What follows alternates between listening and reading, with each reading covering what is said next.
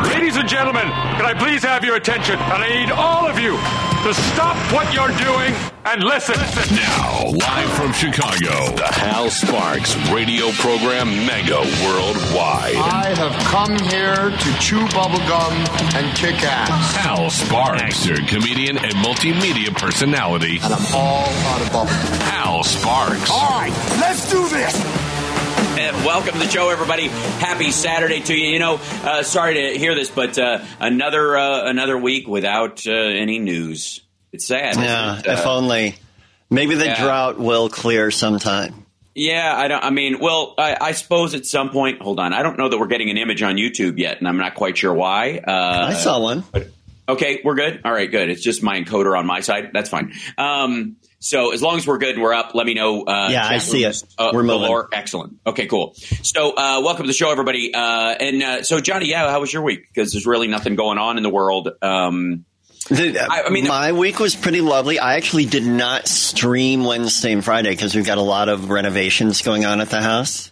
Oh, lovely. Look at that. But I promise I will be back Monday. Me on the streaming money, and he's just going to turn into a Marxist millionaire like Hamas Abi and Jimmy Dore, and you're just going to build like a giant compound.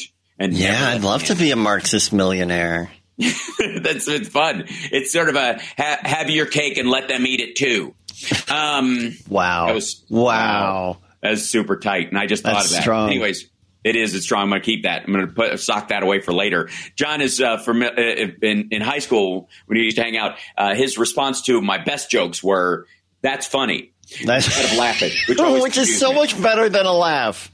It is from Johnny Million. Like it almost freezes the laugh. Like it's like I cramped his laugh muscle. So exactly. It's so funny that yeah. Okay. A couple things. The SpaceX and X had a very similar 48 hours. While they had a successful separation of the launch of the SpaceX rocket last night / this morning, I guess it blew up right after it got into space. So, half measures. And then much like sort of the overall purchase of Twitter, I guess it got into the upper atmosphere, separated from actual content that's worthwhile and actually social in its media.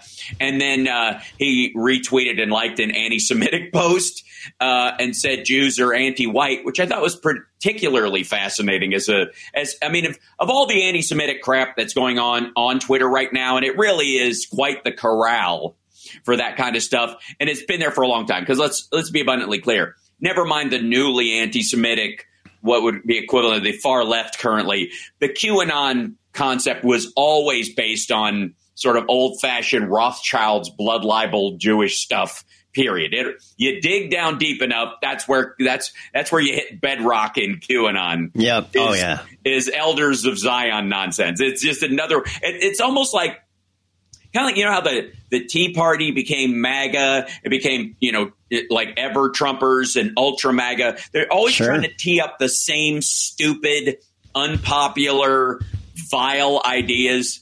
And they figure if I slap a new label on it, people won't know that the content sucks. Right? If we just, it's, what it is? It's our branding. It reminds me of that awesome Kids in the Hall sketch. Where Bruce McCulloch gets into a fight with some guy at a bar, and he keeps all you see is him getting beat up and falling backwards, and each thing it's his next excuse. And my favorite one was, I figured it out. It's my belt. And he takes his belt off. I remember that. Right? He's the little sweet guy, right? Yeah, he is. He's teeny. And he's the one who did the open letter to the guy who stole my bike? Yes, he also is the guy who did Grievo in the Brain Candy movie, which is the spoof of Danzig, for all the people who called me Danzig in a dryer when my hair was shoulder length for a while. My hair is far too long for Danzig comparisons. Thank you very much. These days. I don't know. I think it has something to do with your hairline. It's going to happen. I don't know. I think it's far too fluffy. Anyways, that's just the nature of it, I suppose. Too fluffy for Danzig. It's true. That's the name of my third autobiography after I finished the first two. So, but this kind of ongoing, like, I don't know, like Elon Musk has this amazing ability to have some loose money around something that could possibly make money. And unless he can get a government contract to keep it afloat, it dies. That's effectively what is happening on to X currently. Her, I guess I would call it, because of Xi Jinping's the outsized. I think they're the only advertiser right now is like mid-continent Chinese human trafficking ads and Temu. That's it. That's what's keeping the whole thing afloat right now, because this week Microsoft left and others because he liked and retweeted this, not only floating this account that's, base anti-Semitic about this stuff, but also with a little extra like dig of also Jews are anti-white, which is, it's fascinating to me. The amount of ignorant, flippant, and habitual thought that has risen to the surface around this, post October 7th and what's been going on ever since,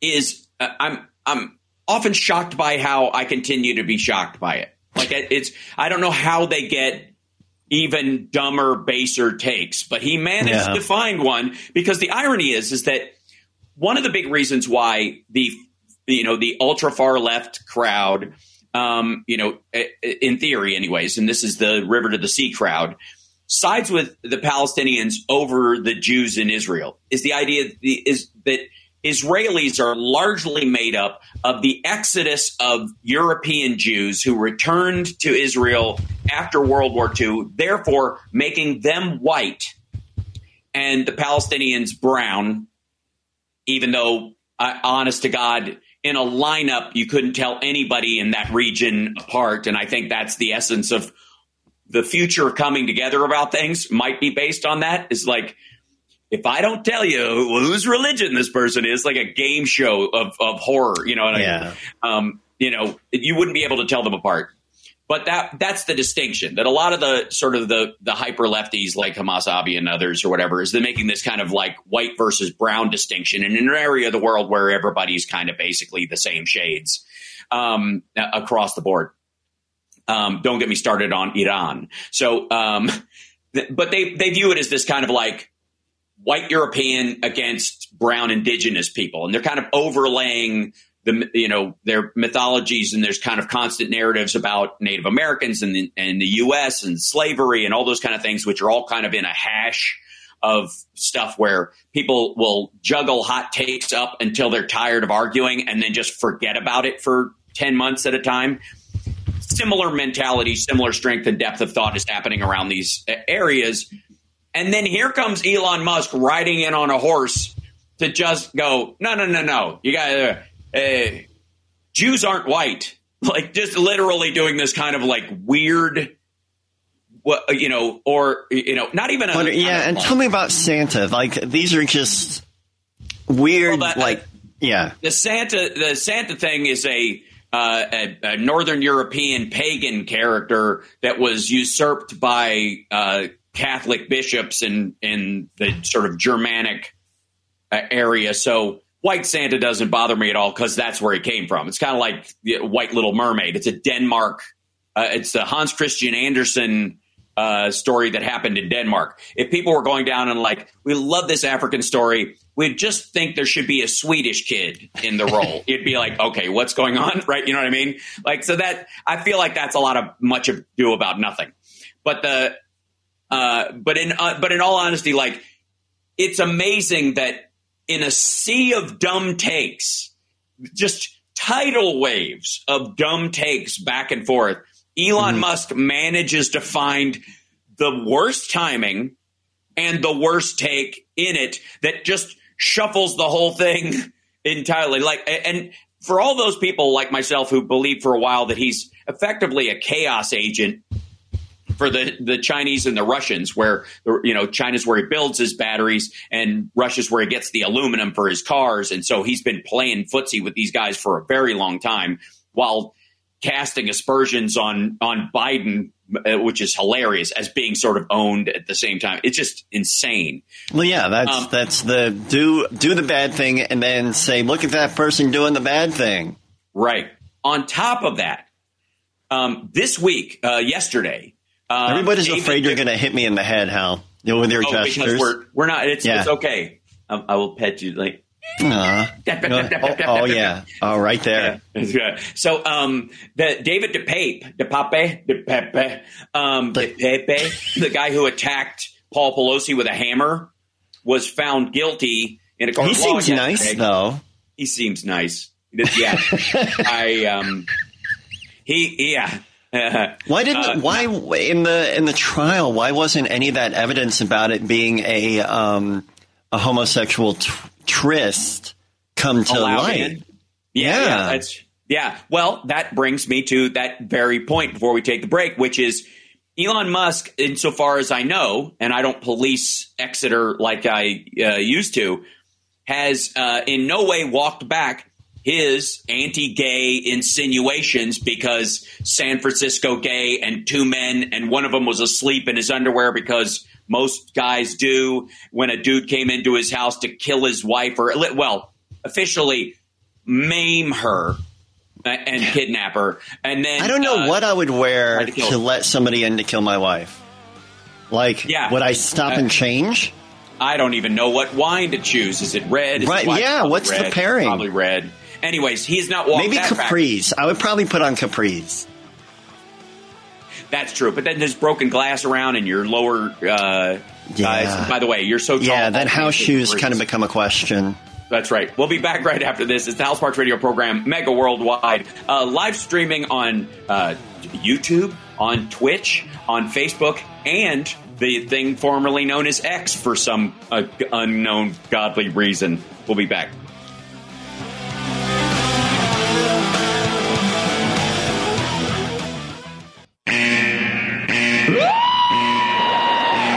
Attention. Stop what you're doing.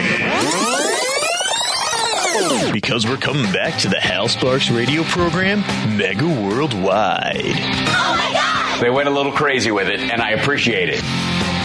Now let's get back with Hal Sparks radio program, Mega Worldwide. That's the voice, by the way, of Lady B, who we love dearly. Who we love. And thank you, Leslie, for the super chat. And thanks for liking the stream, everybody, wherever you are. I'm on all these sites. So it's hard for him to keep track of all the joy and all the appreciation. I'm trying. Yeah, I'm trying. So a couple of things that went by this week. And we'll talk about in the second hour. Philip Bittner is going to be joining us from Ukraine, where genuine progress is being made basically under the radar while the world is distracted with the Israeli Hamas war, I would call it. Also, curiously enough, there was an issue in the Ukraine war that we've dealt with, and having Phil on it as a regular part of the show, and on my midweek stream as well, to kind of keep people's attention on it and awareness about it, and especially about the human cost and the circumstance there. That in doing that, we've seen the ebb and flow in people's attention about it over time. It's come and gone a few times, and it will come back around again. I have no fear about that. And a curious thing, I think, is happening around the Israeli-Hamas situation as well. We are in, even though this is ongoing and probably peaking in its activity right now, there's a strange ebb in the coverage of it. And I don't think it's because of disinterest on the part of, the American public or the world in general. I think it's because of the complexity of the issue. And the hot take one-noters had their heyday right when it happened, right after Israel launched its assault on the northern. They made up their mind and made a proclamation. Yeah, and then that was that. Then it was over. Like they basically either they faced a backlash of their own, or they just didn't. they dug a well and there was no water or oil at the bottom of it. And so they just moved on effectively and started going back to whatever they were talking about. And I would argue that this is what the people of Sudan and Darfur have been experiencing the entire time. Yeah. I brought up Darfur this week on my live stream for the first time because I've been following it for a while now. Since April, May, it has gotten increasingly bad. And it is spiking in its horror to a number that's approaching the last genocide that happened there, and which was during the Bush administration. So it's no surprise that people were kind of gazing the other direction.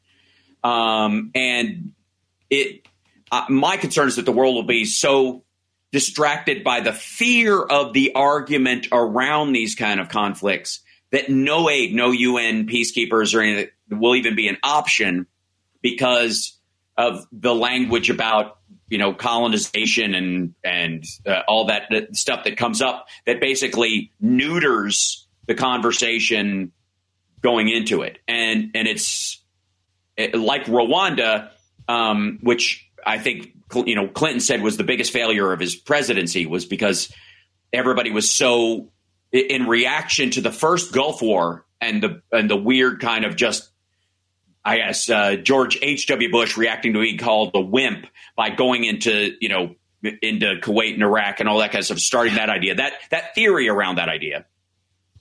And sort of the leftover stuff from Vietnam that has pervaded the conversation about war and peace and America's place in the world and those things has neutered those attempts even to be involved in UN peacekeeping efforts, unless it's just under the radar. That's where Americans find out that we have troops in Nigeria and other places as part of our own efforts there, anti-terrorism, what have you, or as parts of UN peacekeeping forces.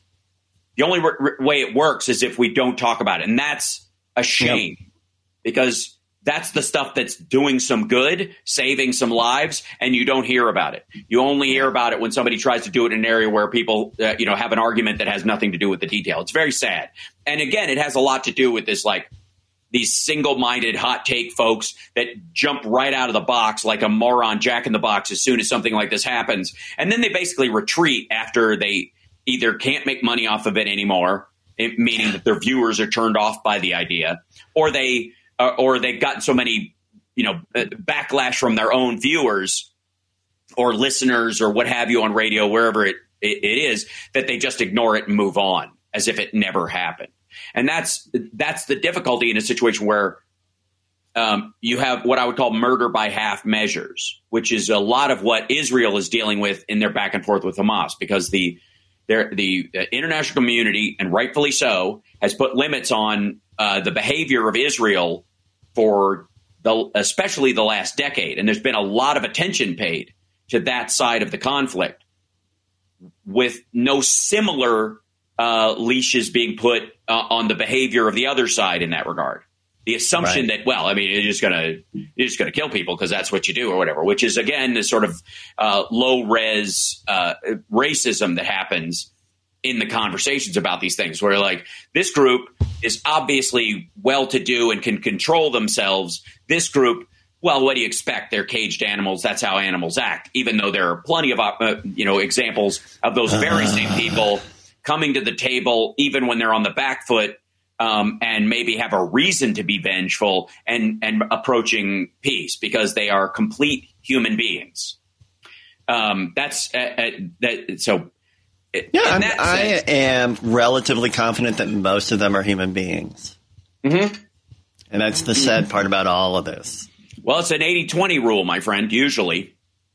That's the thing. So in any, you got about 20% of any group of large people have some varying degree of unethical behavior. Some of it you can write off as mental illness or the inability to, people on the spectrum and Asperger's and stuff that are incapable of acting normally amongst other people. So they have limitations on them that you have to be aware of. And that's a whole separate pocket. But then there's a big window of people, and this is the part that I think we talk the least about, who find a way to get their personal needs met through being awful. They're not the victims of abuse and a cycle of abuse. And this idea of the cycle of abuse is the only way people come to violence is absolutely false. And there is a window of human beings that cause the most trouble in the world that do not come from a cycle of abuse, do not come, from anything but their own version of privilege amongst their own people. Look, I would argue, look at any mad emperor in history and the people that surround them that torture and destroy the citizens or the countrymen of their own, tribe or what have you, that experienced zero negative upbringing. As a matter of fact, they basically had smoke blown up the most abuse they ever experienced was smoke being blown up their keister on the regular. And I would include in that kind of on the sort of cartoon version. You know how when there's a movie that comes out, it's a little too sexy and a little too violent for television, so they make a TV series that's kind of like a wink and a nod to it. You know what I mean? Yeah. They don't. It's not. It's not like the Equalizer movies versus the Equalizer TV show or something. I literally mean like they'll come up with a knockoff version that they put on that's kind of the watered down version of whatever that idea is. Right. Well, Donald Trump is effectively like the Kool-Aid of Pol Pot wine. He is, he is the cheap Trump steaks substitute for these kind of dictators in the world. He fancies himself one, but he's sort of a cartoon of their silliest aspects. Like if you were going to make a South Park character out of Vladimir Putin, it would basically be a Donald Trump. You know what I mean? Like it would just he would stand there while Lee Greenwood, instead of like while Flight of the Valkyries is playing, just stand there and march back and forth like Mussolini on the stage until he was ready to speak, and then start his angry rhetoric where he's like, "We must the vermin of the and our people," right? Yeah. But instead of that, it's standing there through the second chorus and then the breakdown and swelling ending of the Lee Greenwood song, while sweating and looking confused and not really knowing what to do. So occasionally pointing at someone in the crowd going, "Hey, how you doing?" Anyway, sorry. Back to you. What's going on? Back to Mussolini, where he holds his chin up to try and hide the weird, I don't know, where he puts his ID in the middle of his neck. But he is effectively, for all the parallels. Apparently there was a bristle. Thank you, Hal Vickery, by the way, for the super chat. For all the parallels. Right. Since there's a bit of a hesitation there, I've had a really bad stiff neck all week. And you know how you like when you fold towels and sheets and stuff, you catch it under your chin? When I don't have that hand available, which is under my chin, I'm like, oh, God. Oh, God. Oh, no. How do you fold a sheet? How do you fold the towel now? Oh, yeah. Uh-huh. Welcome to my world, because I'm just getting out of that stiff neck thing that apparently I think it's a virus that's going on. We'll talk about that. I thought about you. Yeah. Yeah. It's the House Parks Radio program, Mega Worldwide, now with 100% more Johnny Million. He's twitch.tv and youtube.com/it's Johnny Million for his music streams, because it can't rain all the time. We'll be back.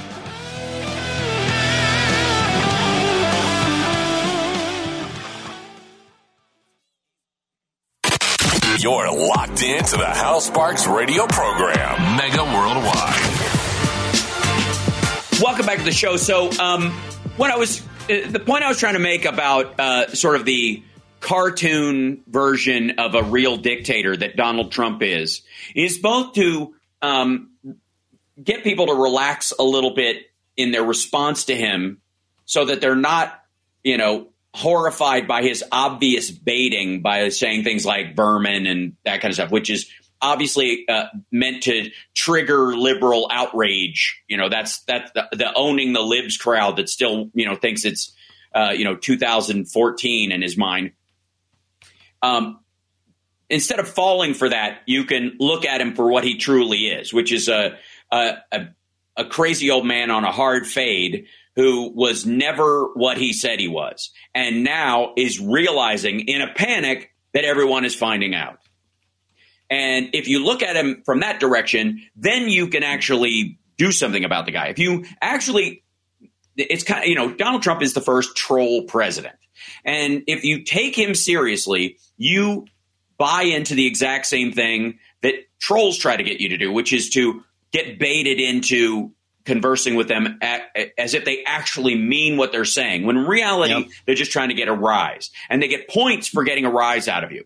And Donald Trump right now, with his crowd, what they think is worthwhile, what they view as political success, because they have so many political failures in the material world, their imaginary version of reality is where Donald Trump owns the libs by making them freak out.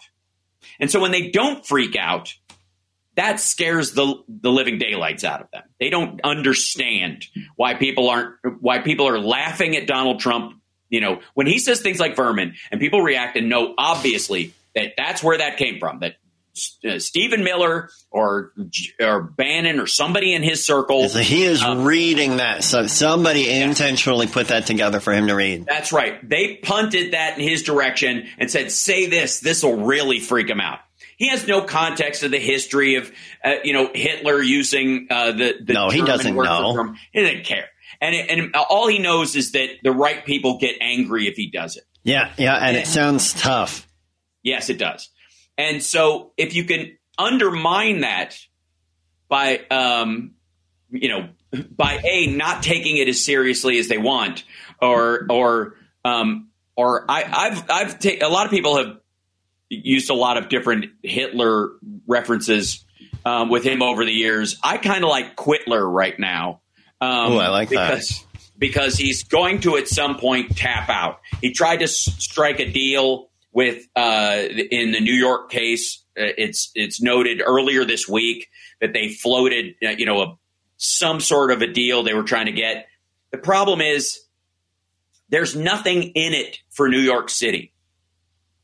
There is nothing in it for the DA to let him get away with it or to make a deal with him.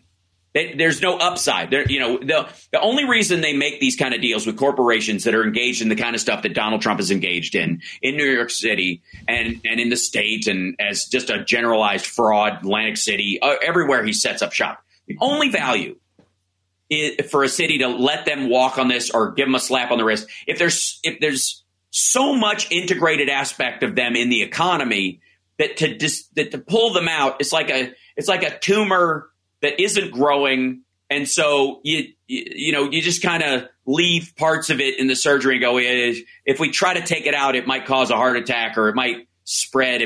So we'll take the small part out, in the middle and hope that for the best. But in general, nobody can figure out what benefits New York with the presence of Donald Trump at all. Yeah. I don't mean just now, but even for decades. All he's done, apparently, according to what we've seen, is lie his way into loans he didn't deserve. And those are loans that other companies, other investors, other realtors, other investment groups didn't get because that money went to him. He got dibs on buildings he should not have even been allowed to be in the process to purchase because of these lies. And so somebody else. And George Santos is kind of like a sped up version of that whole thing. Yes, absolutely. He's the natural extension of that. Santos is the perfect running mate for him because he's like the quickening version of Donald Trump. It's like, how Trump's always saying, we could do it in 24 hours. We could fix it so fast and make your head spin. We could just get it so quickly. We could have done it in 2 weeks, in a week, in a day. We could have get it done. I could get that done in 24 hours. That's exactly what George Santos is doing. He's just kind of doing a faster version of it. Now, there is a flaw with that, Johnny Million. There's a flaw in that thing. What? That it didn't work. That didn't work long term, and he ended up in court. Thank you, Petrazio 20. I can't tell if they want the 2 to be a C, right? Also, every single time I get like somebody coming on the stream and I'm trying to thank them by name, and I cannot stop trying to pronounce their crazy user handle. Their full name. Yeah. Oh, yeah. And by the way, that was we'll talk about this in a minute, but that was the big dunk on Biden that the right wing was trying to do, is that Biden was talking to these tech executives and he had trouble pronouncing one of their fake half-word names. You know what I mean? Where they, like Entratico or whatever, Entrazio, like where they take 2 words. They just invent together. Names. Yeah, well, it's like a car thing. It's like you take something that sounds like a horse, but also has an X or an O on the end of it to give it kind of hopefulness or extremity, right? That kind of, and you're like, what is that? What are you doing? What is it? Bless you. So, thank you. And the struggle is real. Let's be honest. In the world of yeah. So in this, where were we? Oh yes. So Trump himself, this recording this week came out, and there was sort of this kerfuffle. I guess the week started in many ways with this kerfuffle about the Jenna Ellis and Senator Paul. And I think that those were the only 2. There was a third one as well, I think. Was it Cheesebro? I didn't see any of the footage of Cheesebros, but apparently segments of their proffers were leaked by one of the attorneys of one of Trump's co-defendants in an attempt to basically do a runaround saying, and he's trying to protect his client by saying, look, the people above him bought this crap. And my guy was taking orders from these folks who were talking on behalf of the president, and they thought they were talking on behalf of the president, therefore, it's not going to work. But because Google, look it up. If you're like, I don't know, this guy's asked me to do something illegal. Let me take a look. Let me go on, like one of these, like the WebMD version of law and go, is this basically illegal? Go onto a Reddit about constitutional law and see what happens. Anyways, he releases his stuff. The whole story in the beginning of the week is Democrats release this to attack Trump and Trumpy attack Trump. And then it comes out that it was actually one of his co-defendants' lawyers who admits it in a live stream.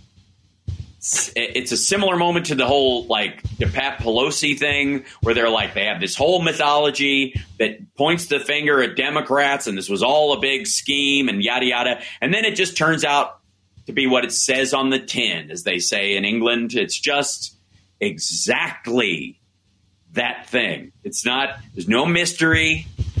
Lunatic breaks into house, intending to break the kneecaps of the Speaker of the House in San Francisco. Her husband's the only person home, holds the guy hostage for a while. Cops show up. He tries to kill him. End of story. That's what happened. That was what was on tape. That was what was reported. That's what happened in court. That's the guy going away. End of story. Same thing with this whole thing. Democrats leaked the tape to make Trump look bad. Look, we don't need any help doing that. I got to tell you, I've watched his recent rallies. He's a mess. He's in bad shape. There was an article, and I think I'll bring it up after. I'll see if I can find it so we can bring it up after the break. But somebody wrote an opinion piece. I think it was in the Post that was like, one of these like Republican opinion pieces where people who'd hung with him for a lot longer than they should have. You know what I mean? Mm-hmm.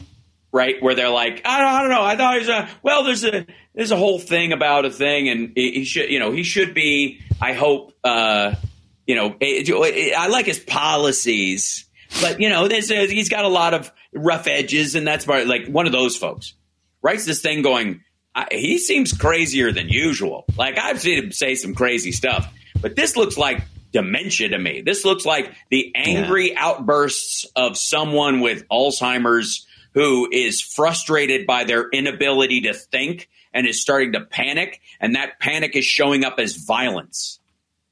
That storyline, which is like a toddler who isn't verbal. Yeah, and they just get angry because they can't communicate. Right, exactly. That's why, and that's, by the way, why you give them a lot of slack. Yeah, they can't actually speak, so I give babies and toddlers a lot of room. Because they can't articulate. If you can't articulate your needs, Yikes. Now, the weird part is that effectively that sundowning idea, is that everybody shows, talks about Biden's age wantonly. But as Indiana Jones said, it's not the years, it's the mileage. And Trump has a lot of miles on him. It's clear that it's kind of like the collapse of the Russian Empire. Nothing happens, nothing happens, nothing happens, and then it all happens at once. Yeah. We'll be back right after this.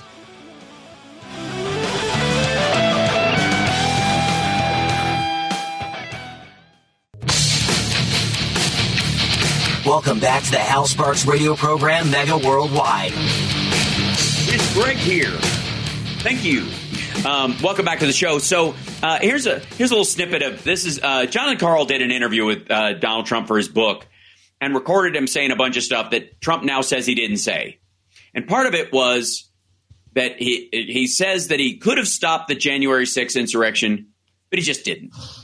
But if you look at the real size of that crowd, it was never reported correctly. It's the biggest crowd I've ever spoken in front of by far. Really? By far. That went back to the Washington Monument. Yes. By the way, the crowds are now defined by the blur of his vision. You told them you were going to go up to the Capitol. Were you just? I was going to, and the Secret Service said, you can't. And then by the time I would have, and then when I got back, I wanted to go back. I was thinking about going back during the problem to stop the problem, doing it myself. Secret Service didn't like that idea too much. No, yeah, that's what it was. So what? I could have done that, and you know what? I would have been very well received. Don't forget, the people that went to Washington that day, in my opinion, they went. In your opinion, because they thought the election was rigged.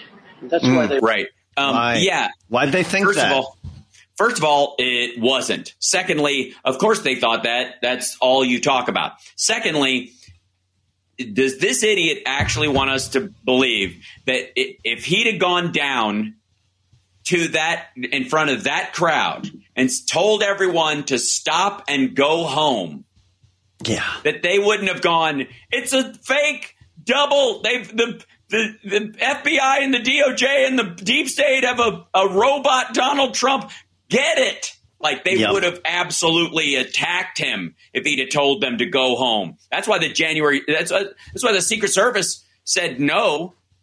I'm sure they believed that those were his supporters, but I don't think I think they were like, are you insane? These people will tear you to pieces. They're ready to hang Mike Pence, for crying out loud. What do you think they're going to do to you? This is at the height in some ways of sort of the QAnon fervor. Trust the plan was being played out. Mike Flynn was posting this stuff all the time. And in this, he's built up a crowd of these QAnon type supporters who think this is the day. And they are willing to commit violence in his name. And then somebody who looks like him shows up in a black SUV. And what? What are you going to do? Lean out of the window with a megaphone and tell him to go home? Stand on the steps and go, can you dig it? I think the one lesson we learned from Cyrus was that he was the one and only until he, crashed through the jungle gym. The absolute inability of this dude to think clearly about something so serious that was happening for real, that you can tell that most of Donald Trump's life has happened through a television set. Yeah. With his either belief about himself on one side of it or his seeing the rest of the world through the other side of it. I mean, the only time you ever hear him talk about the view from someplace as far as nature goes is when he's complaining about windmills, which, by the way, look kind of cool. Can I just say, I don't know how. I love a whole bunch of windmills. They look so great. Yeah, they look really cool. And the idea that Scotland was going to put a bunch of windmills off the coast and that it was going to somehow ruin the view of his golf course, which was already losing money, and he had to force the U.S. military to make stops there just to fund the damn thing and keep it afloat. Mm-hmm. That somehow that makes it they're these giant white spinning. I mean, I don't, honest to God, that's one of the biggest hangups besides they give birds cancer or whatever, their bird graveyards and all that kind of stuff. Because they don't move that fast. They're not like giant, room fans without a shield around them, like the one in an airplane that gets hit with excrement. They're fairly slow moving. So the idea that they're just chopping birds to pieces or that birds can't, like these daredevil birds are like, I can make it. Don't do it, Sam. Don't do it.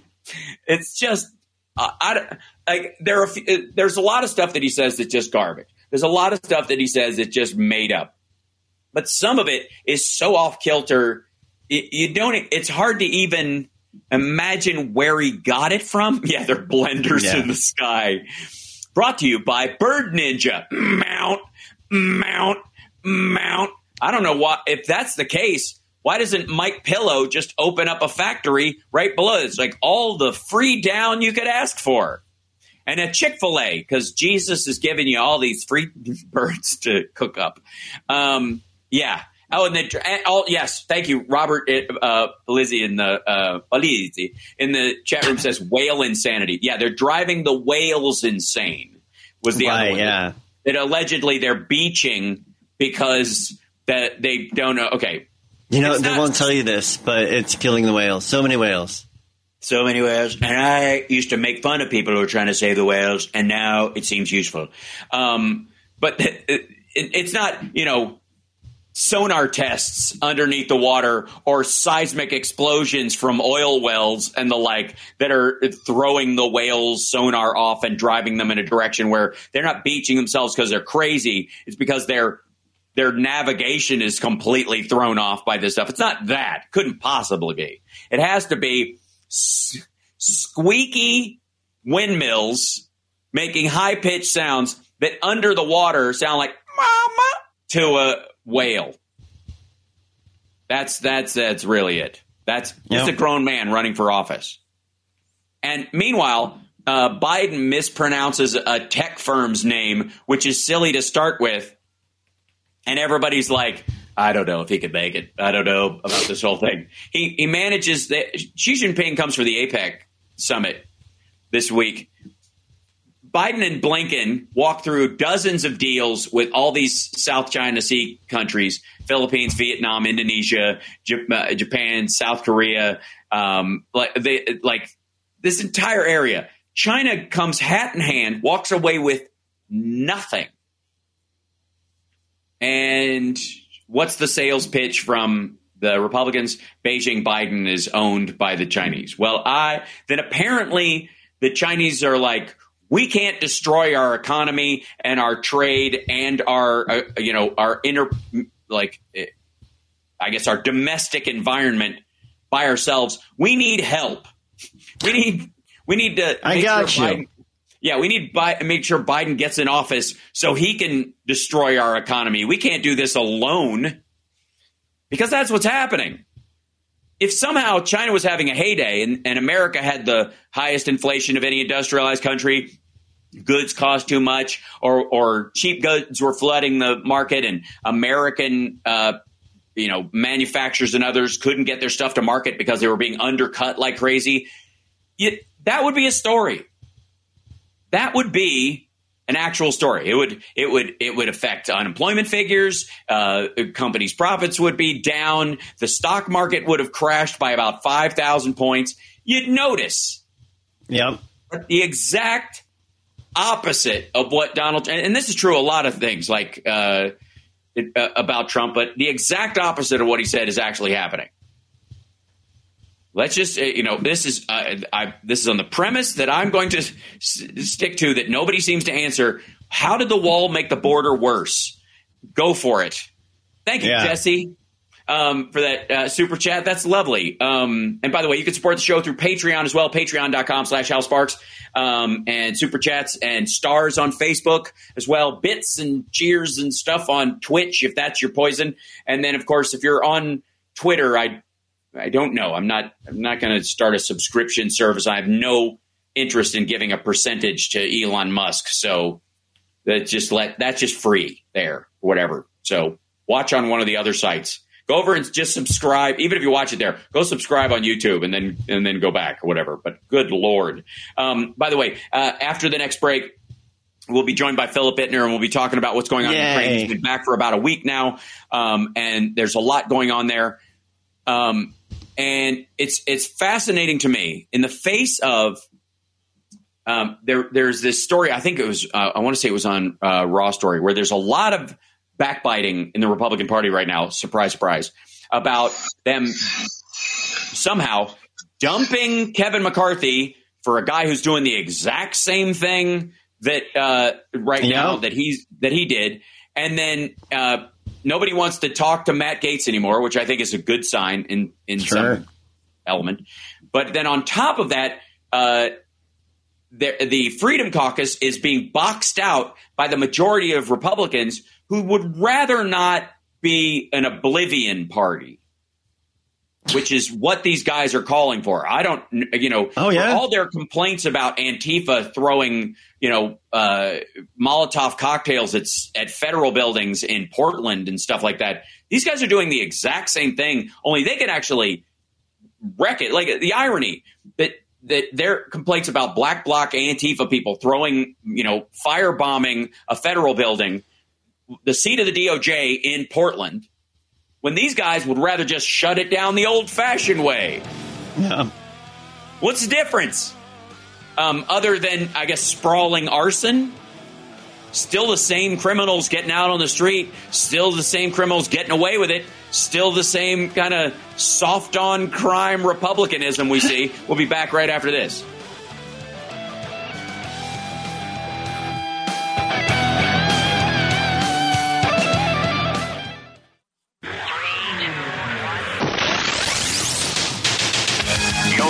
To the Hal Sparks radio program, Mega Worldwide. I've had people walk out of me before, but not when I was being so charming. Video streaming at halsparks.com. Well, I don't care for you or for the putrid sludge you're troweling out. Us faithful pimp-stick. True progressive talk. Might be a good time for you guys to give up. Welcome to the show.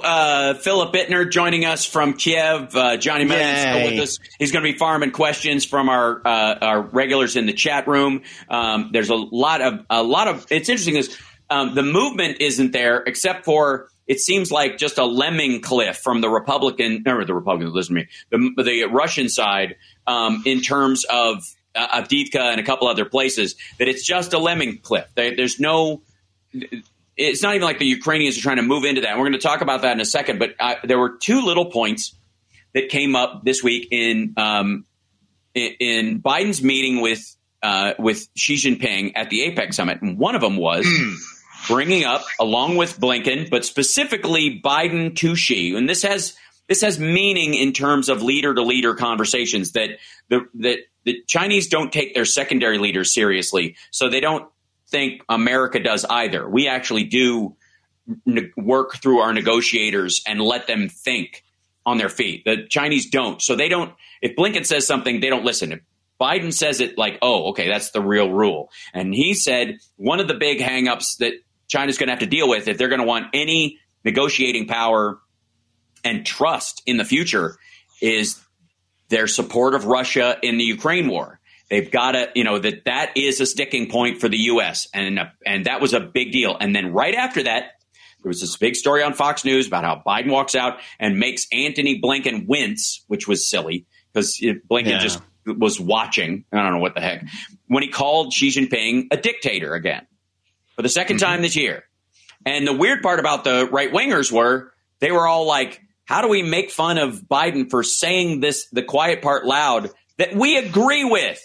Yeah, that is fundamentally true. The same thing is when he talked about Putin. When he would talk about Putin as a dictator and as his elections are a farce and he's a thug in a lot of ways and a murderer. Anytime he brings that stuff up, it's fundamentally true. The only question is, do you dare say it? And the only, I guess, dig is that Biden does dare say it. He's just actually being honest about it, which is supposedly what they want from these people until they get it.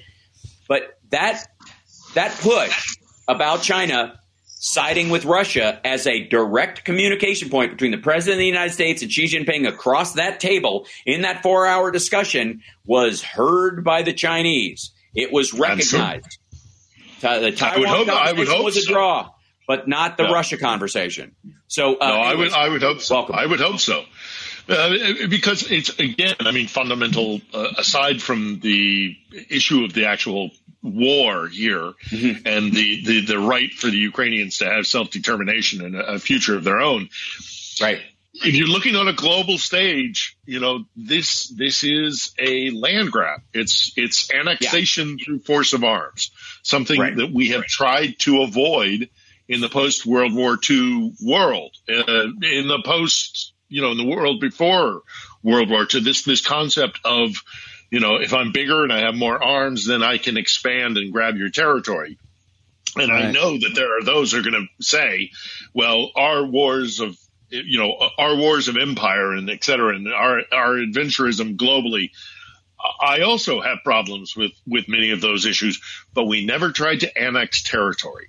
And that's a big deal. We never tried to make Iraq or Afghanistan or Vietnam or Grenada even. The 51st state of the United States. And it's I know that it's like you're making a distinction without a difference, but I disagree. I think it makes a huge difference. Yeah. I think it makes a huge difference. And anybody who says there isn't one isn't interested in getting rid of that primary issue. The idea of imperialism or colonialism to them is they're just words at that point. Because if what you really mean is that any action by the people you don't like is imperialist or colonialist, and anybody that acts in that way that you do like isn't, it's absurd. The words have no meaning anymore. They have no meaning anymore. And so in this particular instance, like imperialism means moving into the area with your troops and your stuff and filling it with your people and your businesses and your military, and nobody can operate without your mark, the mark of the beast, whatever that beast is. None of that happened. And you install a governor, and you install a government, and I mean, like, not a proxy government, but like a guy who answers to the capital of the imperial power. Yeah, like a bishop to the Pope. We don't do that. Not even footsie or help him get elected. You actually, implant it. That's imperialism. That's specific. I was no huge fan of Bremer, for example, in Iraq. But Bremer wasn't a governor. He was, he was in charge of a transitional government between the period of Saddam and then an Iraqi elected government. But it was a place. A seat holder, basically. We didn't install like they did it. The Brits did in India, or take your pick with the French, or et cetera, et cetera, et cetera. I think that's a big deal, and so I like that the message was delivered to the Chinese that you can't just take stuff. You can't just move in and go, well, this is China now. Well, China, interestingly enough, China has had a real problem. Like, they're in a conundrum with this Ukraine war because it does not match with their, on the one hand, they want to do that with Taiwan, but they also want to claim Ukraine was a sovereign nation when this happened. And so Russia acting on the sovereignty of another country is very different from their perception that Taiwan is theirs and that the rest of the world is sort of with this one China policy, which has everything to do with culture and nothing to do with politics, by the way. That's the weird part about this, is that when the West talks about one China policy, it means that most of the people in Taiwan aren't Tagalog, aren't, Formosa holdovers. They are very specifically Chinese people. Vast majority of people there speak Chinese. They speak Mandarin with their own Taiwanese dialect, a radio version of Mandarin. But the vast majority of them are Chinese. The culture's Chinese, the behavior's Chinese, the ideology's Chinese, and it's actually more Chinese, I would argue, than what's actually going on in mainland China right now. Ukraine is not the same situation. Ukraine's had its own border and its own government, and Russia recognized it as another country multiple times since the dissolution. That makes it wholly different than this whole Taiwan idea. And that's the conundrum they're in. On the one hand, they like the idea that Russia wants to seize back what the world doesn't recognize as its own territory. And that's more of a cultural, semi-political idea. On the other hand, It's a sovereign nation recognized by the rest of the world. And if the rest of the world can dump arms into what's effectively somebody who calls themselves a sovereign nation all of a sudden, that doesn't bode well for their attack on Taiwan in the future, because the reaction will be the exact fucking same. Oh, I said the bad word. Sorry. I got streamer mode. Look at that. Hey, now. Funking is what I said, but I bailed out, but we'll be back in a second. It makes me angry when we talk about China. It bails them out, of that situation. Went straight to commercial. We'll be back right after this. Give me a second. Yeah, I did it in my I know I'm only on one day a week. I get it. I'm going to have to jump on GarageBand and start sawing something together. This is the Hal Sparks Show. And then a guitar note, and then progressive, and all. Yeah, it's going to be good. Hey, Hal, did you mean something like this? This is the Hal Sparks Show. And then a guitar note, and then progressive, and all. Yeah, it's going to be good. The Hal Sparks radio program, mega worldwide. Yeah, it's going to be good. Welcome back. Of course, this hour brought to you by America Fest 2023 with guest speakers like Steve Bannon, Donald Trump Jr., Kimberly Gargoyle, Josh Hawley, Marjorie Taylor Greene, Mike Pillow, Matt Gaetz, Alina Habba, Corey Mills, and other people who have nothing better to do. I have a friend who is a fellow kind of Ukraine war watcher who posted that today and was like, this is literally my fever dream. This is my nightmare fever dream. This would be the worst. Some terrible people on that. It's December 16th through the 19th. If I'm not busy, I might have to set up a booth there and live stream from there. I mean, why not at this point? Everybody reprehensible is there. I can't think of anybody. Is what's his name? Ben Shapiro? Shapiro on the list? No, and I'll tell you why. Because almost everybody on this, because he's not pro-Trump. Effectively, he's not pro-Trump. He's a never Trumper. What's the other reason? He's Jewish. He's of the tribe. Yeah, he's of the tribe, which are on the outs. But you're right. Candace Owens will be there. And that was a big dust up this week between them. It's interesting. Again, we were talking about like garbage hot takes from that, around the Israeli-Palestinian debacle that's currently going on, and we almost forget how many bad takes came from that crowd or continue to come from Ukraine. I mean, Chip Roy was effectively ready to scuttle the American economy simply to stop Ukraine funding. That is extraordinary. And again, let's be honest, on a budgetary level, in terms of the military, the aid we have sent to Ukraine is a pittance. Drop in the bucket. It is nothing. And it's not even in the form of cash. It's in the form of the stuff we haven't used yet, like this idea that bullets, if you don't use them, go bad like milk after a certain while. And public school vouchers. Years. What are they going to do with those? Right. And on the other side of the equation, we're getting reports now that all the DPRK, the North Korean munitions that everybody got really, really scared about 2 weeks ago, give or take, some of them have started arriving, and we're starting to already hear from the Russian side of social media that they're duds. They're either duds, or this is even worse. When they're used, they explode in the artillery piece, killing the artillery crew.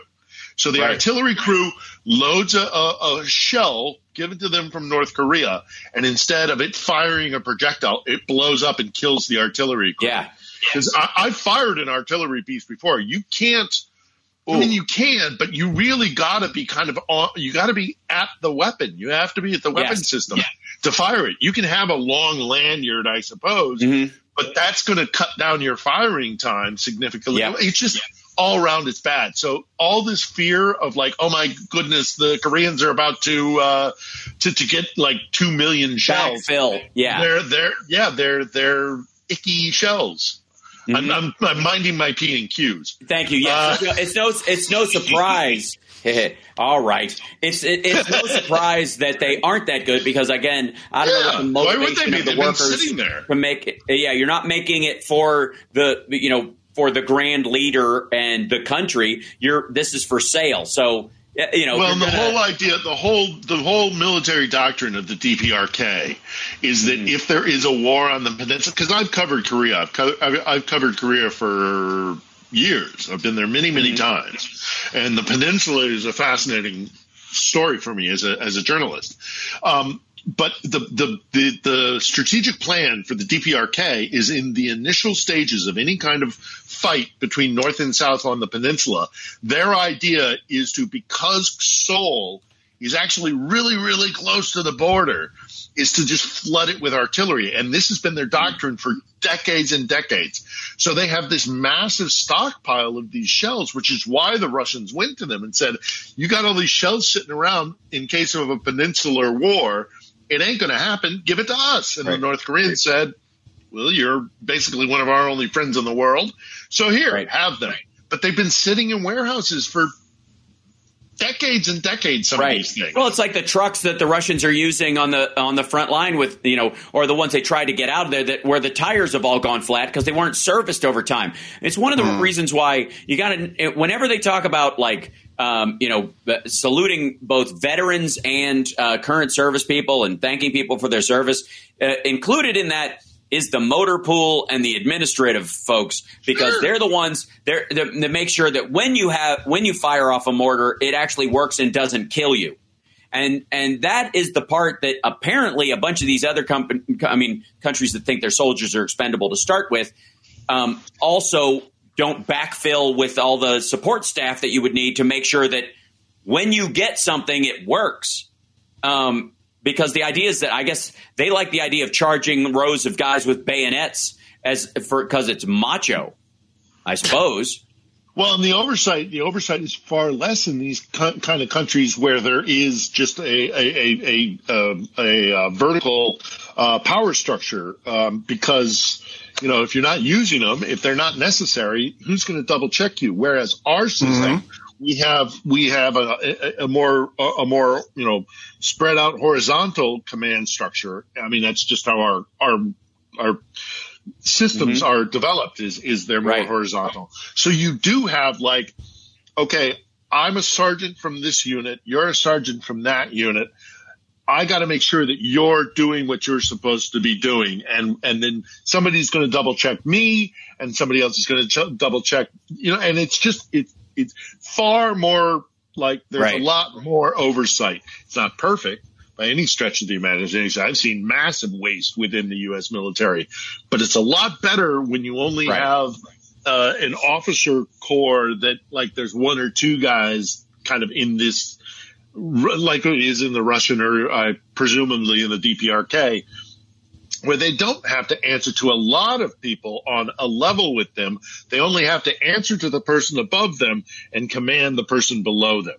That's how their systems are. And so that is far more easy to manipulate and to abuse than a system where you have a lot more oversight like we do in NATO nation, in their military. So I'm not surprised at all they're getting rubbish shells. Not at all. Yeah, and we talked about Texas Paul was on my Friday morning stream, and we were talking about how love me some Texas Paul. One of the guys who was, I guess, one of the most recent Russian generals to die under mysterious circumstances. This guy who died of a gas leak because I guess all the windows in the house were nailed shut. The Air Force guy. Had complained about the people stealing, essentially. He had complained about the corruption. So the question is, did he get killed by the people above him or by the people below him or by the guys lateral to him that were engaged in the theft for outing them? Right? Well, yeah. I mean, again, there's not a lot of lateral, so it has to be above or below mostly. Right. And it could be high. It could be also, by the way, it could be several stratas. More likely than not, several strata above him, not below him. But they could be all the way up to the Kremlin or to the GRU or to, military command, that he might have gotten scapegoated as well. I mean, the the Russian Air Force has been abysmal during this war. It's been absolutely rubbish, in no small part because they're not really sending their best. Fifth generation fighters are not here. Like I think there's the Sukhoi 24 or something, which actually there's some concern that maybe that might be starting to be used here. But they're higher end jets, the ones that they would really compete with a NATO level jet. They've sat on because Ukraine's air defenses are actually pretty good, although we're having issues with that this week. Fine here in Kiev, but in other cities. So, renewed calls for better air defense coming from the Ukrainians. But the Russians haven't used their fifth generation and their high-end stuff, I think in no small part because if this really does go beyond Ukraine's borders, and keep in mind a huge part of our strategic direction here in Ukraine is to try to keep this contained within Ukraine. But if it does flood out to an open NATO-Russia war, they're going to need every single one of those fifth-generation fighters. So they haven't heretofore been using them. And so there's a lot of complaint about the Russians not controlling the airspace. And this guy might have gotten in the neck, even if he wasn't responsible for it, whether or not he was scapegoated, chucked under a bus, or whether or not he was just the squeaky wheel that got, a response, in the form of getting knocked off.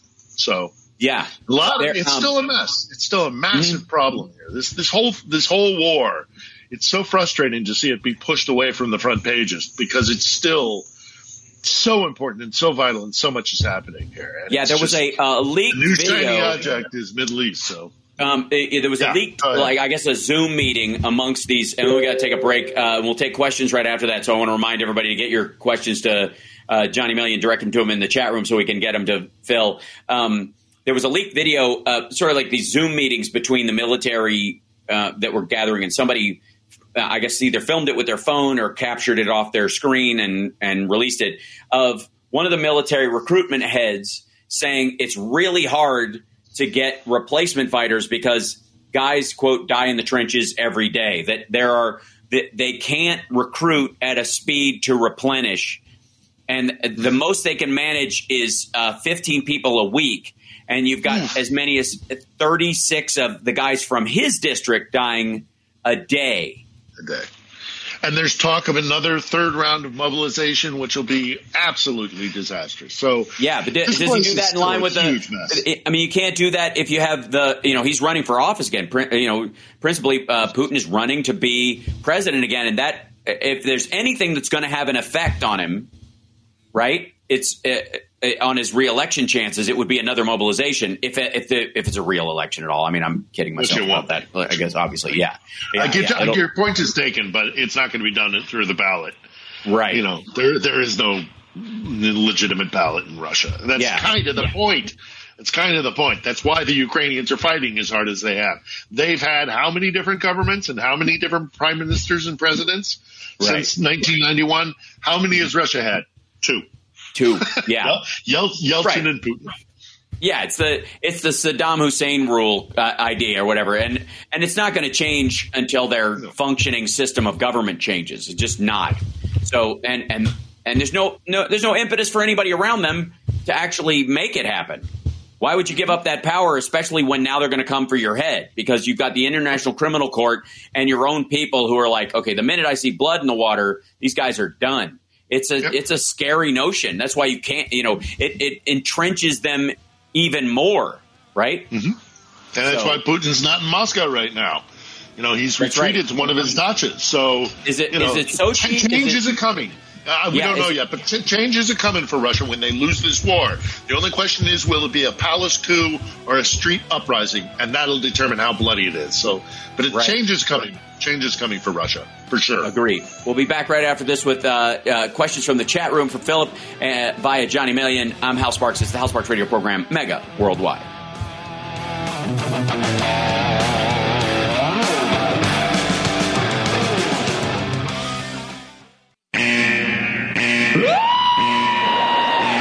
Attention. Stop what you're doing. Because we're coming back to the Hal Sparks radio program, Mega Worldwide. Oh my God! They went a little crazy with it, and I appreciate it. Now let's get back with Hal Sparks radio program, Mega Worldwide.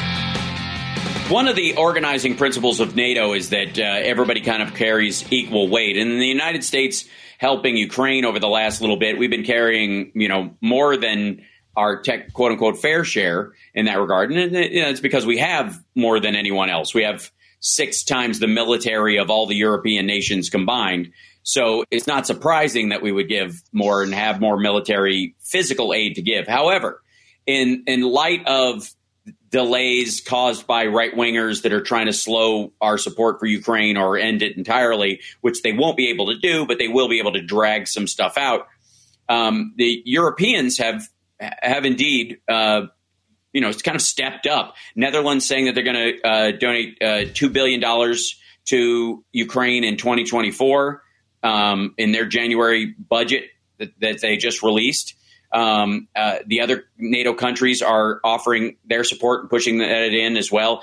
The United States with our Lend-Lease program, while it's not overt like financial assistance, is that our stuff is still flowing in. All the stuff that's been okayed is still in the process of coming and reaching the front lines and the like.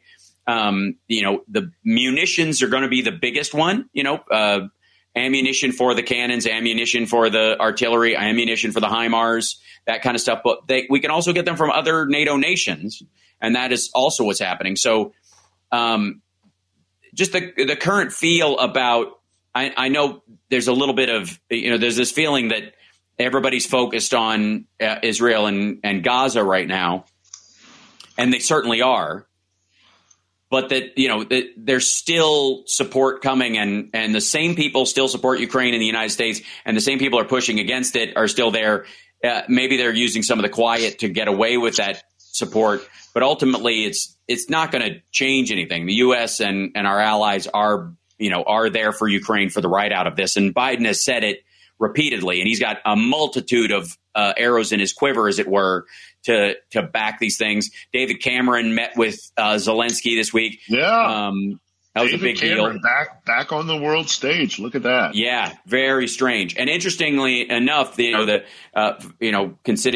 Rishi Sunak put David Cameron back in, and that's one of the people were thinking this is more like a hawkish position, but in support of Ukraine. So curiously enough, I don't know if it's Schadenfreude that we should feel about some of the people who, I honestly, I can't gauge the Brits and who their leadership is these days because it's such a mess. Yeah, it is a mess. Yeah, but ultimately it's, it seems like a change of heart, and they're solidifying their support of Ukraine as well in this process. And the Germans are stepping up with more actual munitions. Right. They still need to kind of give their better technological systems, but they're providing more ammo, so that's good. Right. Yeah, the Europeans are definitely stepping up. I don't think it's because they see a weakness or a lack in the United States. I just think that there is a recognition that this is on their doorstep. And what happens in Ukraine is whatever happens in Ukraine is going to change the course of history in Europe. So, I don't know how you don't push back against what Russia's doing in Ukraine when everybody on their TV sets in Russia and everybody in the Kremlin that gets a mic in front of them is saying, Poland and Berlin are next. And Paris, if they don't watch out, and the UK, we could destroy it with 2 missiles in a weekend.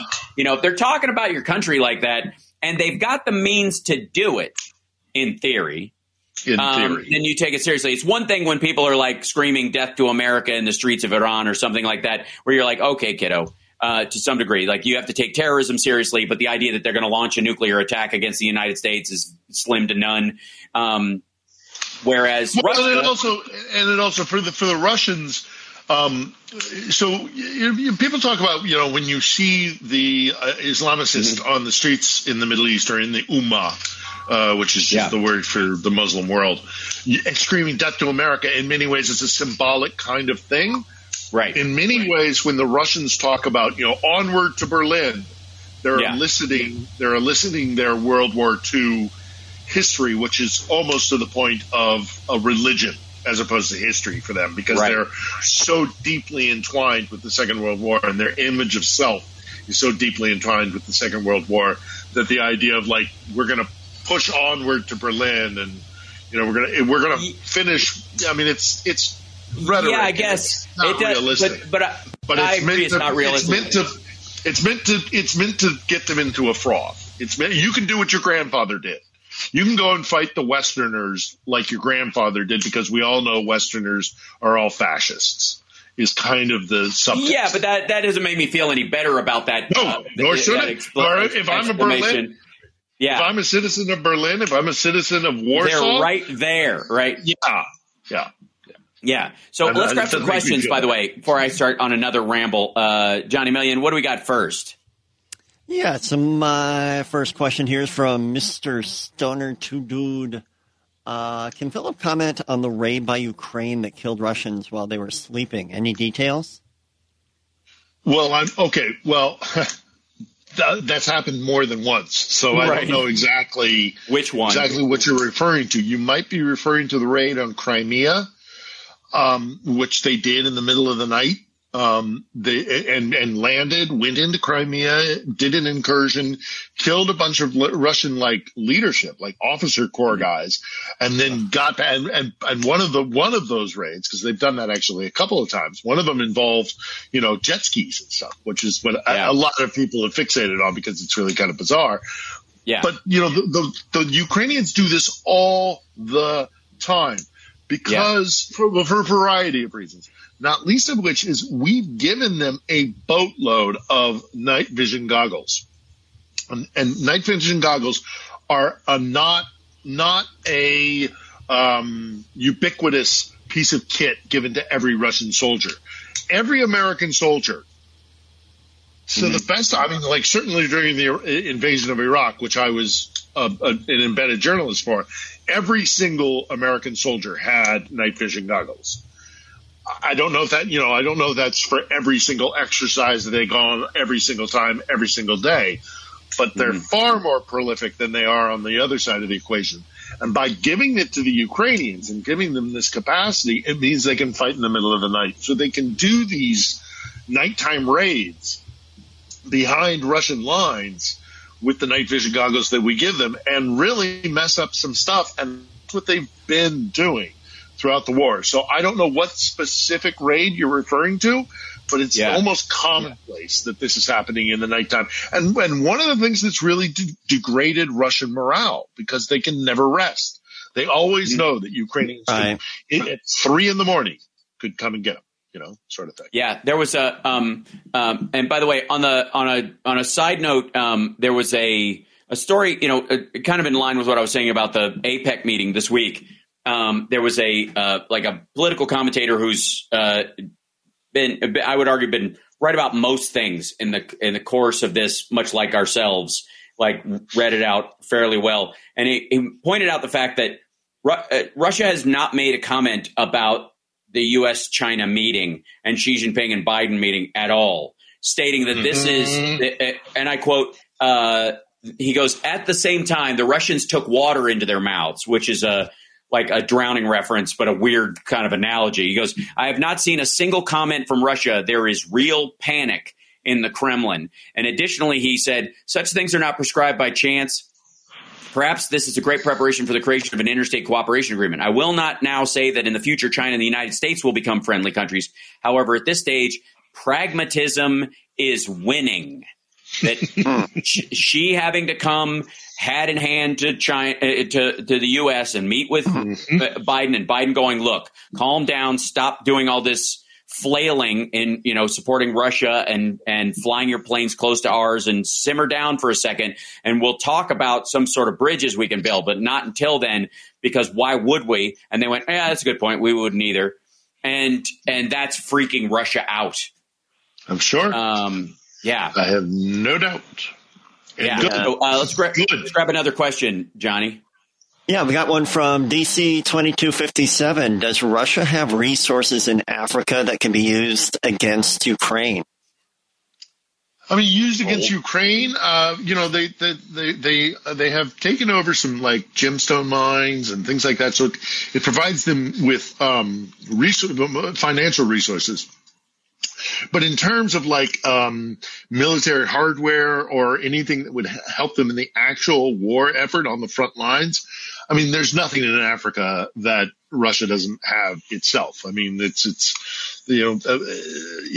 is sadly the history of the African continent that they're mostly client states, so they get their weapons from other sources. So it's unlikely that there's some sort of massive stockpile of artillery shells that the Russians. No, they started pulling back some of their guns. Remember the idea was, But here's what I would say. This is what's really there, and I'm showing it for those listening on the radio. I'm showing an article from CNN, so from a while back. This is from July of last year, from Khartoum in Sudan.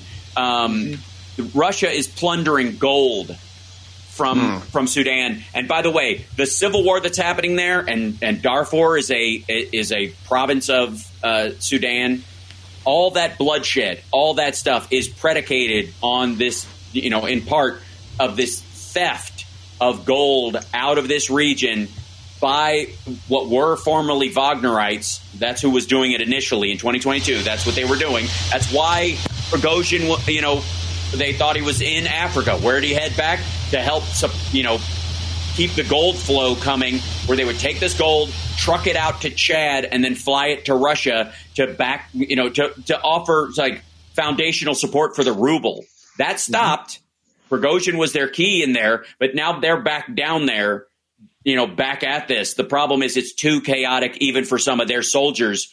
And because it's no longer Wagner mercs who are, can dress in civilian gear or whatever the heck they want to versus Russian soldiers or people in uniform, and they can't tell each other apart from the other plunderers that are in the area, they get killed.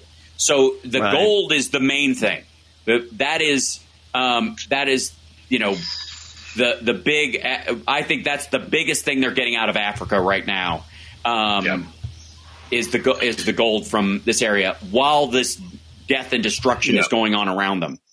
And it's a way for them to circumvent the sanctions. It's a way for them to undermine, Western, allied groups in Africa.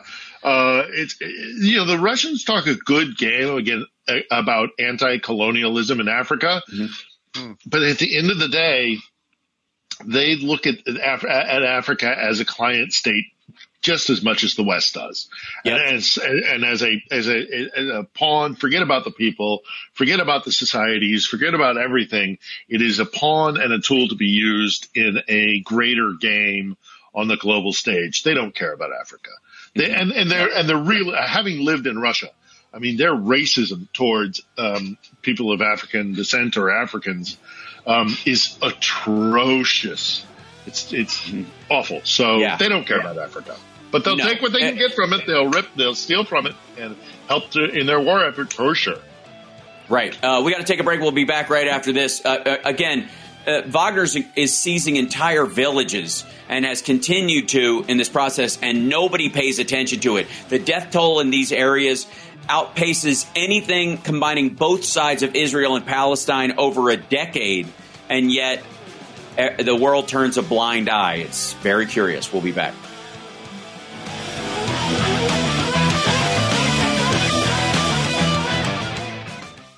I am happy, you are happy, let us be happy together, whether the weather is cloudy or sunny. I will always be your funny honey bunny. I am lucky, you are lucky, let us get lucky together, whether the weather is cloudy or breezy. I'll be there to say, hey, come on, let's take it easy. Because isn't it nice to have the friends that you do? And isn't it nice that the sky is so blue? And isn't it nice to say I love you, chugga chugga choo choo, woo woo.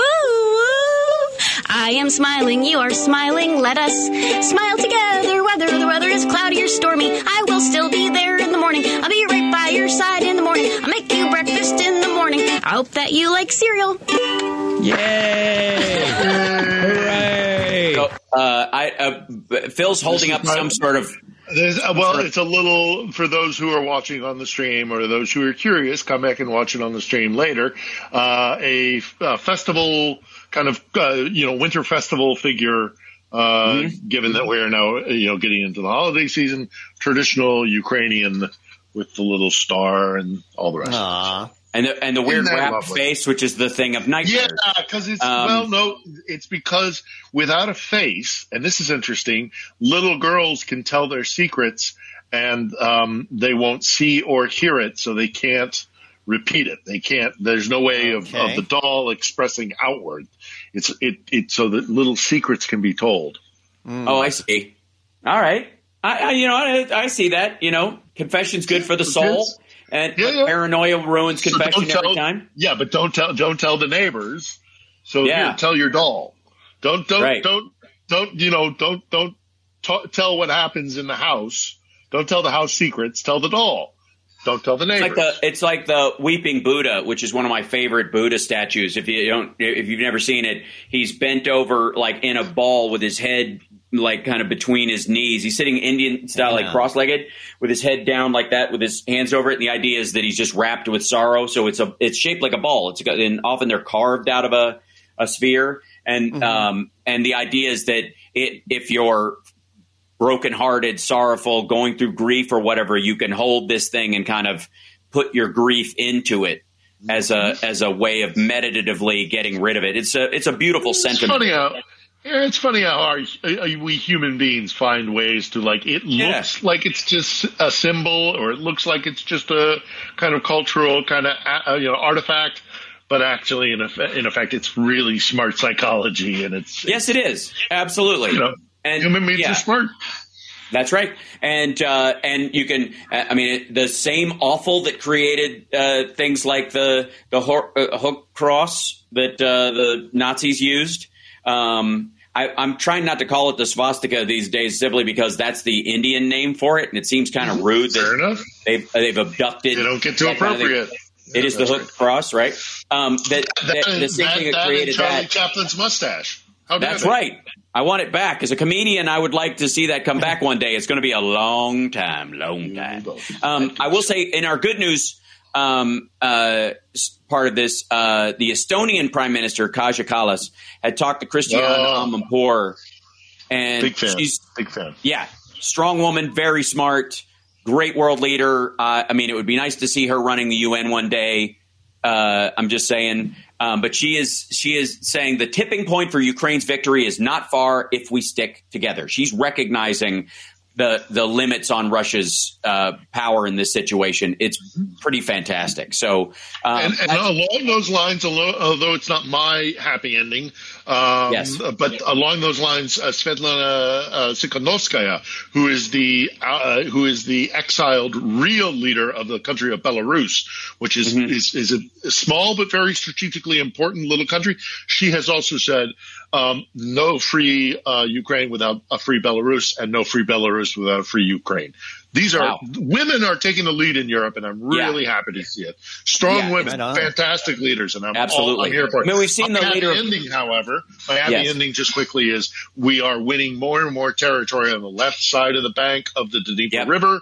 This is a huge story, and it is getting bigger and bigger, and it is a foothold towards bigger and greater things, and taking more territory back from the Russians. That's my happy ending, and I want to see more of it. So, agreed. I would say that one of the things that is sort of positive is that the in sort of a backhanded way is that I think when you put a lot of attention on a slow-moving effort like the advance in the East, it can seem like nothing's happening. But if you click away from it and then you click back and they've seized the other side of the river and they're actually moving, and then you click away and you click back and they've sliced off a chunk of the country, that in many ways makes people, I think the progress is faster than if it had happened in real time right in front of them.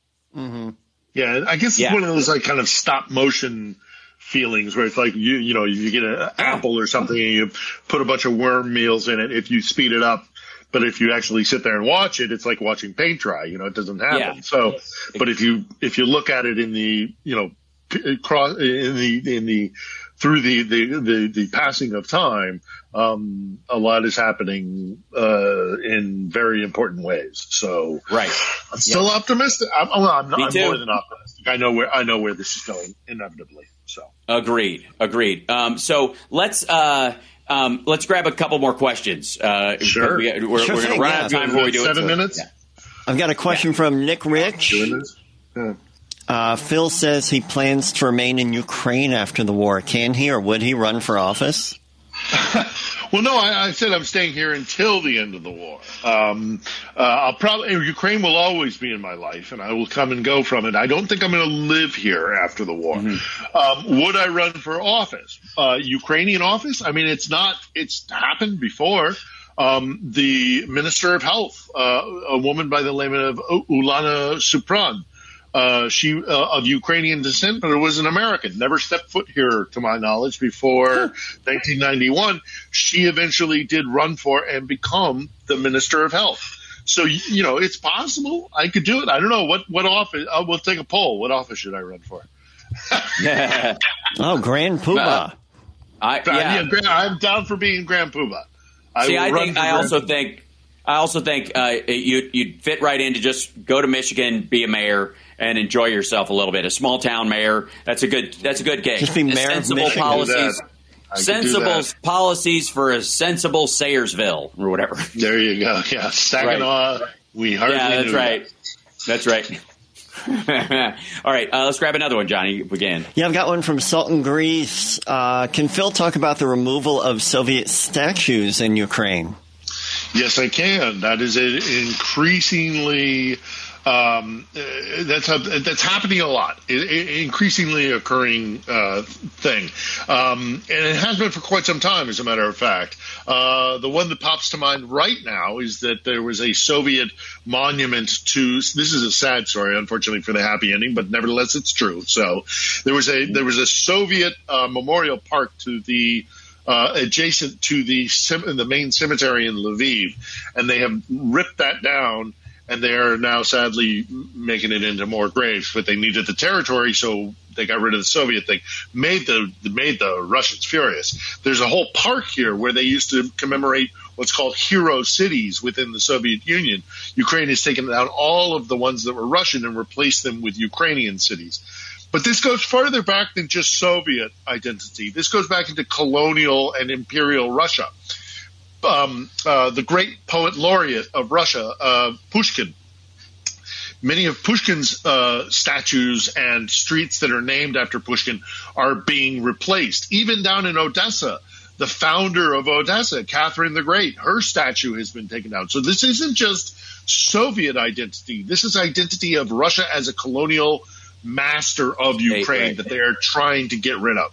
So great question, happening all over the place. Go check out my vlog from Odessa, the latest one I did, where I talk about pulling down that statue.